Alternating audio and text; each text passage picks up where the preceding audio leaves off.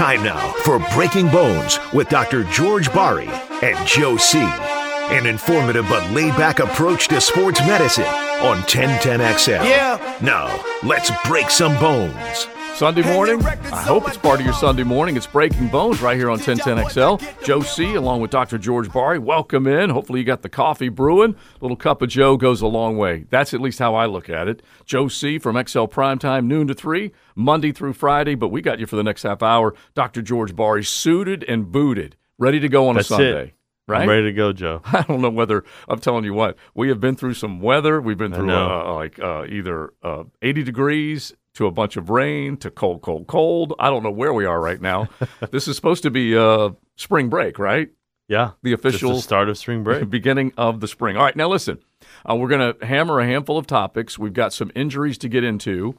We had a show last week that was a little bit off the joint pain topic that we usually hit, so we want to hit some of the questions that we had from last week. But if you have a question, it could be joint pain, it could be health-related. We always like to hear some of those things because it kind of gives us a little bit of a direction. Maybe our audience will send us in. So the text line, real easy, 641-1010, designed by Lifetime Enclosures. Let us know what you're thinking about when it comes to joint pain. But last week, your dude, Dr. Brent Stotman, was in with us. Yeah, so my good friend, Dr. Brent Stotman, the gastroenterologist, otherwise known as a GI doctor. Mm-hmm.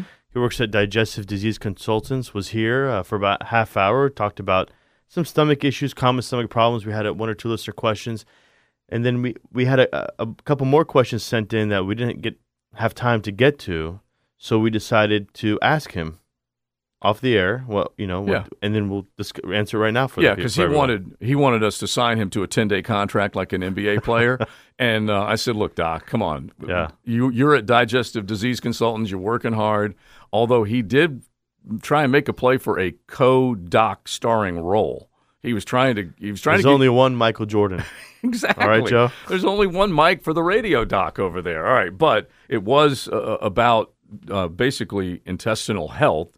And so the question was, diverticulitis runs in the family. Should I get a colonoscopy more often? So just so everyone knows, diverticulitis, inflammation, inflammation of your gut, right? And it starts having pain and cramping, and it can be very severe and go to the hospital. But his answer was diverticulitis or diverticulosis, and a history of it does not increase the risk of colon cancer by itself. You should have a colonoscopy every 10 years, starting at the age of 45, if you have no personal history of polyps or family history of colon cancer. That changes to a colonoscopy every 5 years if you have a personal history of polyps or a family history of colon cancer. So basically, diverticulitis, you do not have to have increased colonoscopies just because you have diverticulitis. Now, I think there was a follow-up question after that. The follow-up is, is it for diverticulitis patients where you should not eat popcorn? And that's just one of those things. Nuts. Yeah, right. Any type of nut or anything like that, a seed. So I will tell you this. So the answer, he said, is as far as eating popcorn or seeds and nuts in general, with diverticulitis, it is a myth. You should have a high-fiber diet, and seeds and nuts in moderation should not be a problem for most people. So I will say this. When I was in residency, we always start off the first year, even if you do orthopedics or neurosurgery, whatever it is that you do, your first year is a general year where you do a little bit of everything. You do like 3 months of internal medicine, you do a month of emergency medicine, you do 2 months of ICU, and that's so you're a well-rounded doctor, right? And so you at least have seen and heard of the common stuff that you're going to deal with as a side note of your specialty. I remember diverticulitis when I was a resident, so now first year we're looking at 9 years ago. Mm-hmm. We would tell patients don't eat nuts or seeds. That was a common thing we used to tell people 10 years ago. And then as I progressed in my residency and I did orthopedics, but you still deal with people who, they broke their leg and at the same time they have diverticulitis because in the hospital, et cetera. A lot of studies had come out saying, you know what, all that stuff, that was actually a myth. It wasn't real. So you can't eat seeds and nuts and popcorn. But when I was a resident, I remember my first year, that was a thing that we would tell patients is, you have diverticulitis? Don't eat seeds or nuts. And was it more than anything else just trying to get a feel, Doc, for, this is a dumb question. This is the radio Dr. DJ over here. But were they worried about things getting caught in the intestinal tract? Yeah, they were worried that the seeds would get stuck and cause more inflammation. All right, I'm going to tell you a crazy and funny and then maybe a sad ending. Okay? All right? So this is one of the more bizarre things I have ever witnessed. I am playing golf. I know you're not shocked by that. I'm having a good time. I'm in my cups. We are drinking. We are having a good time. And so I'm with a couple of work buddies. We were up at Amelia Island playing one of the more beautiful golf courses, Oak Marsh. Just absolutely love this golf course. Anyway, we're goofing around. It's a big event. We're having a great time. One of our guys, Dan, one of our sales guys in radio, comes up to play with us, and we invited him up, so we got us a full foursome. Anyway, Dan doesn't play golf all the time, but he's having a good time. Bottom line is we are cutting up. My buddies are betting him left and right, doing all kinds of craziness. One of my guys says something right before Dan putts, and Dan basically falls down the ground laughing like a big guffaw. He could not. I mean, he just went, ha! Well, guess what? He had a tea in his mouth. Oh, no. And he went down and went, ha! He swallowed the tea. I don't know how it happened, but it happened in an instant, right? And so he goes, and all of a sudden he stops. He's making all these faces. We're looking at him. He tells us that he just swallowed a tea. And we're like, oh, my God, this is unbelievable. Well, then all of a sudden he comes out of it, and he's like, whatever, and he kind of gets a little adrenaline rush, and he's not even worried about it. 2 or 3 minutes later, he starts to realize this is going down into my stomach. What's going to happen next? He starts to freak out a little bit. Right. Bottom line is we had to take him back to the country club. He went to the emergency room, and they had to put whatever. The scope. And basically flush it out at some point. Like 2 or 3 days later, they were able to get it out of there, but they had to go in and make sure that everything was okay because it was a wooden tea. Yeah, it can splinter, it can pierce, right? Yeah. You believe that? I believe it. I mean, I've seen people swallow crazy things. That's pretty dangerous. If you get a little rupture in your esophagus, it's very deadly. People, if you get a ruptured esophagus, it's very deadly. So he's lucky nothing happened on the way down when he swallowed. Golly, it blew my mind. I never, ever could have imagined. And he did it. It was a single move. Like my single move is I hit the golf ball. It's so bad, I'm already reaching in my pocket and getting another golf ball out to put it on the tee. That's my single move. But he swallowed a tee in like a half a second. It was unbelievable. Can I ask you a quick question? Yeah. I'm not a big golf guy. Yeah. But why is it in every other sport you can yell at people and scream at people and you say, you suck while they're doing a free throw? But in golf, God forbid you cough, then the whole world ends. Why is that? They got the marshals with their hands up. Please be quiet. I don't get it. My simple answer to you is we're a little sensitive, okay? We are a little sensitive. And it's so funny. If there are even shadows that move, then you'll see a guy freak out because it robs him of his concentration. I will say there's way more noise and music played in surgery than there ever is in golf. You do have a playlist inside the surgical room. We play music. Yeah, which is pretty cool. Which on that note, you do have some really cool stuff on Instagram, and I've heard the music and the playlist. It's cool. You like it? Yeah. Yeah. So I have a girl in my office who does my Instagram for me because I'm not, I'm like a boomer almost. I'm almost your age. So, but she does a really good job. She edits the videos and puts a nice little playlist to them. I do like that. Now you sent me a picture. I want to know if this is on Instagram. And let me know a little bit about what this is because, I can send you, a little bit from the show, and that's kind of my craft. Your craft is operating on people and putting them back together as an orthopedic surgeon. By the way, the only orthopedic surgeon in North Florida that trained under the Dr. James Andrews. But what was this picture of? So, unfortunately, it was a lady who had broken her leg in 2 places, the inside and the outside, and her syndesmosis had widened. And so we repaired it. She had 2 screws on the inside of her ankle. She has a plate and screws on the outside of her ankle. Then she had the webbing. We always talk about the webbing, right? The syndesmosis injury, which you can't see, but you can see the 2 buttons on it, right? So I might post this picture at least on the internet so people can take a peek at it on the Instagram and see when people talk about the webbing. You can see those 2 buttons, and there's a hole in the bone. That hole has the invisible on X-ray sutures that brings the ankle back together. Yeah, that is wild. I mean, that's something else. And I really like seeing some of the stuff that you do. And now you've also said to me that I can come into the surgical center and watch. You can watch. I'm a little worried that I might pass out, but I do want to check it out. You could definitely check it out. I mean, we start at 7:30, sometimes 6:30, depending on the day. Yeah. I know that's early for Uncle Joe, but it you're can more be. than welcome. It can be. I was talking to Pross on the drill because we were doing Players Championship updates Thursday and Friday, and we'll continue this afternoon. But I told him I got up and did morning radio for 10 years, and it didn't bother me at all. I could get up 4, be in at 5, no problem at all. But now I don't like that anymore. I like sleeping in. That's it. You're used to it. But I did tell Pross my old line that I would always have to convince myself. It doesn't matter what time you get up. First 5 minutes of every day is the sucks. worst. Yep, so it is. Once you get past that, you could rock and roll. That's true. All right, now let's hit a couple of topics. And these are like draft-related guys that we wanted to play a couple sound bites from that we had. Carson Strong, quarterback at Nevada. Okay, basically went through a knee surgery, which you'll go over. We don't have all the details, but he didn't look like the guy that a team's going to invest millions of dollars in because he was hurt. And then Matt Corral talking about his ankle injury. But let's start with Carson Strong, and you give us an idea of what you know about the surgery and what he's dealing with because his numbers were pretty poor. You want to hear the soundbite first? Yeah, let's hear the soundbite. Okay, so here's the soundbite. And basically what he's having to do, Doc, is answer to his poor play. Yeah. So let's just roll the tape. JJ, run the tape. Everyone's got a different opinion, but I know I'm ready to go. Everyone's judging me based on the tape that I put out last season, which makes total sense. But I wasn't healthy. I had a surgery that required a year for recovery. I came back in 6 months. My dad tried to get me to not play the first part of the season, but I was like, there's no way. Like, I have to go out there and play for my team. So what I put on tape this year wasn't the full me. So that's Carson Strong defending or making his case for not being the complete player because of the injury. Yeah. So he had osteochondritis dissecans, which is a Bless you. Yeah, it's a lot. I always say those big words. I say those are the big medical school $300,000 in debt words, right? You go to debt so you can learn these big words.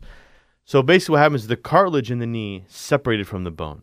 It's not floating around. It's still somewhat attached. It just peeled off and separated. It's like having your headliner in your car all of a sudden starts swooping down on you. You remember like those old cars and you're trying to push it back up. Still attached to the car, but the roof is caving in, right? The fabric. That's what happened to him. So he mentioned they had these biodegradable darts that they plugged it in because there's two ways to have these OCD lesions. One is it's a stable lesion, which means you can repair it. One is an unstable lesion, which means it is not repairable and you have to take it out. His was stable.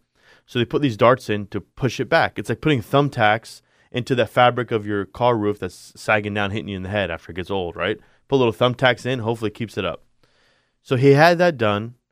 A year later, they realized, a year and a half later, it failed. So he was still having pain. They got an MRI. They realized, well, this is not doing what it needs to do. So at that point, you have to take it out because it's dead, right? It's not working. So what are your other options? At that point, your option is to get a cadaver bone, take the cartilage from that bone, and then implant it into the femur. So that process is you have to find a femur that is the same size as the patient. So if the patient's 5 foot and someone passes away who's 6'5", you can't use his femur. It's kind of too big of a femur to compare. So you gotta have to have a cadaver bone that's roughly around the same size. I don't remember the exact threshold that you can go around, but it has to be around the same size. So then what you do is usually it's an irregular spot that's broken, or excuse me, the cartilage is torn out. So you make it regular. You make it a perfect circle, the part of the femur. Then you go to the cadaver bone. You cut out the same circle from that cartilage. You then take that cartilage you took from the cadaver. You plug it in to the femur of the patient, and you hope that goes in and heals itself. Now, there's other things you can do besides that. That's very drastic. Obviously, there's what we call microfracture, which is what we do in older population. You poke holes into the defect of the patient's femur. You don't let them walk for 6 weeks, and those holes will bring out blood, and you will grow cartilage in that spot. However, it is not the same type of cartilage. You know, there's different types of cartilage. So you'll grow cartilage, not the same type, and it's not as good, but it's still better than having bare bone. And we'll do that in older population. But in the young, especially athlete like this, you really want to try to do a cadaver bone, because if that works and it takes, then they'll do really well. You know what, Doc? It kind of blows my mind when I hear all the ability to take a look at whatever the injury is, have all the resources you have, including cadavers, which is just, it's fascinating to hear it all. At the end of the day, Carson Strong now has to prove that he can be healthy again, and he has to prove that he's a good quarterback. And I think that other part of it is the part that most NFL executives are worried about. We always say that when you make these decisions, it's tough enough to figure out which guy to draft. It's even tougher when you're trying to figure out which guy to draft that has an injury history. Right. These are big injuries. They're very big surgery. I mean, Mm-hmm. it's a big undertaking to do the surgery. It's a lot of equipment. It's a lot of time. The worry about these surgeries, and there's different ways to do the surgery. I gave kind of one of the simplest ways, but Right. you worry about when you take this bone, right? It's a press fit, which means that if I take a bone out of that cadaver that's, I don't know, 5 centimeters, whatever, 5 millimeters as a circle, Right. I'm drilling a 5 centimeter circle in the patient's bone. So this thing is a tight fit, right? It's not like you put it in something to a Right. larger hole. So you got to take it and you got to mallet and hammer it in. And there's different That ways. hurts. It does hurt. But then the fear is, am I killing the cartilage because I'm smashing it to get into the bone? Okay. And so there's other companies that say, well, listen, instead of doing one big plug, you do like the snowman. You do like a bunch of small plugs, but then you have gaps in between. So there's pros and cons to every technique. Mm-hmm.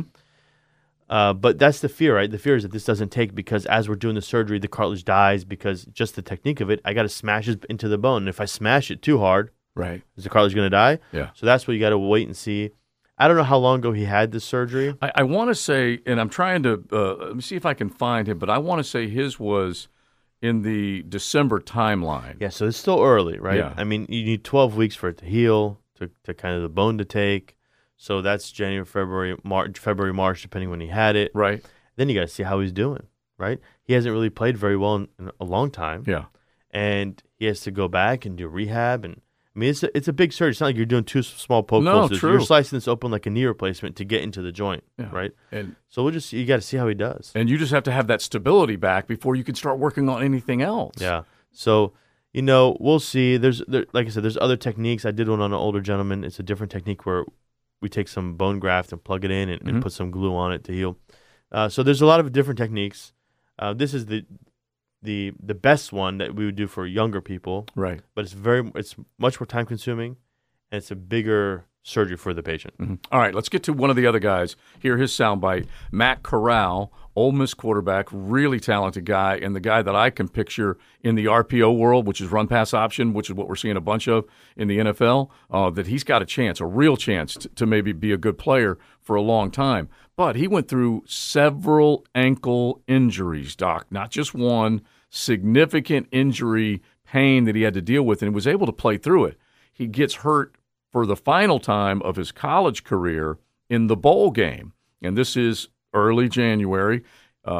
People were saying, hey, you shouldn't play. There's nothing to play for, yada, yada, yada. He said, I'm playing. And then he gets hurt, and they go, see, we told you so. And I love the fact that Matt Corral said, screw that. I wanted to play for my team, for my teammates, and I went out there, no apologies, no regrets. But here's what he had to say coming through the combine about the ankle and the rehab. It was a quick recovery. The doctor said 6 to 8 weeks. Around 6 weeks, that's when I started feeling back to 100%. Prior to that, I was just spot throwing and just lifting and trying to gain weight. I haven't really ran much, but as soon as that 6 week marker hit and I was able to run, I started doing my 5-step drop, 7-step drop, started running, trained for the 40. So I didn't get much of that in because it was 2.5 weeks of just doing that. And, I figured if I wanted to put my best foot forward, I'd just, not push it and just wait till my pro day on March 23rd. Now, he rolled an ankle pretty bad going all the way back to October, Doc. And then he was able to play through it. And Matt Hayes, I think, was kind of describing it to you during XL Primetime earlier in the week. I mean, this dude put it to the test. Yeah. And now he's just trying to wait it out for the most amount of time that can pass to make sure it's fully healed. Right. So he had a bad high ankle sprain. And Matt had asked me, hey, listen, if he has a bad high ankle sprain, why does he just get the surgery and get it over with? Well, remember, just because you have a sprain doesn't mean you need surgery. Right. So you can have a sprain of the high ankle, but you're still stable, right? So that ankle joint is still underneath the hood. So what happens is your talus, which is part of your ankle, is underneath the tibia, which is your shin bone, right? So and it moves underneath it. The tibia, the end of the tibia is like the roof of your ankle. Okay. And the talus is the bone that moves around it, right? Okay. It's like a ball and almost like it's not a ball and socket, but if you think of it that way, that's like what a ball it is. joint. Yeah. So a high ankle sprain, what happens is the fibula, which is on the outside bone, keeps the talus inside, right? Mhm. So when you have a high ankle sprain, the fibula and the tibia spread, and now the talus, which is the ball underneath that in that socket, right? The ball underneath that joint moves out from underneath it. Now it's kind of like peeking its head out the door, right? It's like, well, that's not good. It needs to be inside of it. So if it's torn like that and you have instability, you absolutely need surgery because you're going to cause a lot of problems. But you can have a sprain and you're not unstable. It just hurts, right? So there's a lot of tests we can do in the office for it. There's certain tests you do on X-ray for it. You get an MRI to see if it's fully torn or not. So if it's not fully torn, you do not need just the surgery to do it. Like, just do prophylactic surgery. That's not how that works. Mm-hmm. If it's a sprain, but it's stable, you watch it, you wait for them to heal, and you go about your day after it's healed. If it's unstable, then we talk about that webbing surgery, which is the picture that I showed you before, Sure, right? Which yeah. I'll pop up on my Instagram. But in that case, there's very rarely are there times to do prophylactic surgeries. There are some things in medicine where you want to fix before they do get worse, Mm-hmm. but it's a handful of stuff. It's not like you fix stuff just because, there's a surgery for it. Let's just fix it even though it's not torn. Well, I want to get into one other in the foot area because we've covered the knee, the ankle. You're a foot guy. I am a little bit of I'm a leg man. You're a shoulder guy, I know, but I'm going to get to the feet. I love feet. TLD's feet in particular. No one else is really. Just the lovely Diane's. But I want to get into Deion Sanders and what went down with Prime Time and an unbelievable series of events. Can you describe how things got worse for him? Yeah. Basically, he went from a leg injury to losing toes. Yeah. So I don't know what his original surgery was, but I know he had a surgery on his leg or his foot. Mm-hmm. And then he gets a blood clot. Now, normally we think of blood clot, it's the common term is economy class syndrome because in theory, right, back in the day, you think, well, you sit in economy class, you're cramped up, you can't move, you get a clot, it goes to your lungs and bad things happen.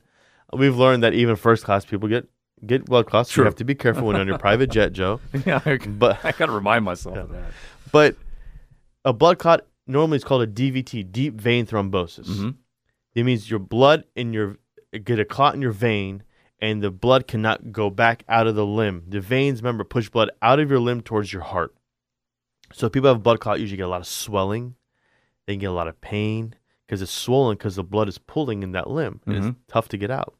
So if and that's dangerous because you can go to your lung and then cuts off the blood supply and you die, right? Big problem. Scary. Very scary. That's why we put people on blood thinners after certain surgeries, etc. If you have a DVT and it's not too big, they just put you on blood thinners. Mm-hmm. If it's huge, there's some surgeries they can do to fix it. But anyways, what he had was an arterial thrombosis, which is way less common. Right. So he had a blood clot in his artery. What that means is that blood was not able to get to his toes, to his feet. And the toes and the feet in the body are the parts of the body that get the least blood flow. So diabetics get their toes cut off. Mm-hmm. Smokers get their toes cut off because it's the most compromised part of the body. Okay, so when he wasn't able to get blood, in the article he said that his foot became painful. Right. Just think about when you have a tourniquet, a blood pressure cuff on your hand, on your arm, how it's just hurting right away, right? Because the blood starts stop, and then as the tourniquet lets down, you feel the blood rushing back. So it basically had an internal tourniquet because there was no blood going down. He said his foot got cold. His foot got dusty looking. His toes became black. And they had to cut off 2 toes. They said at one point they were afraid they were going to cut off his leg. And that's what happened. That's how dangerous it was. That's how dangerous it was. So it can be very dangerous. It's very scary.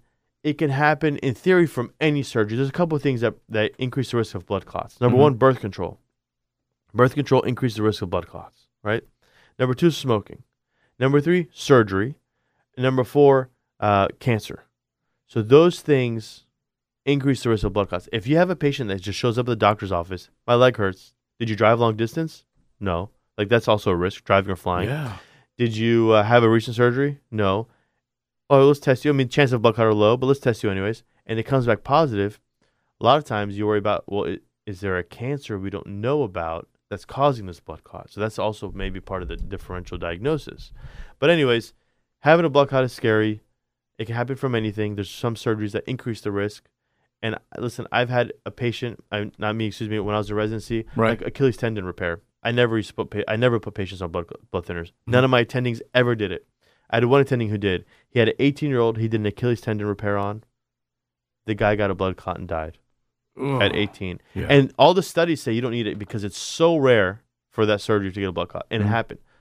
And that's one of those things that, unfortunately, life happens. It's 1 in 10 million. You're that one. It's a disaster. So now he used to put everyone on blood thinners. So after that happened, he got burned. He's like, screw it, everyone gets blood thinners. So can you do a test in advance? No. Okay. So you just do the blood thinners. Right. So, when I started residency, a lot of times we would do, it was a kind of a thing for total knee replacements and hip replacements. They have a high chance of blood clots. That's why I put people on blood thinners for 4 weeks. They used to test people no matter what with ultrasound after surgery to see if they had a blood clot, right?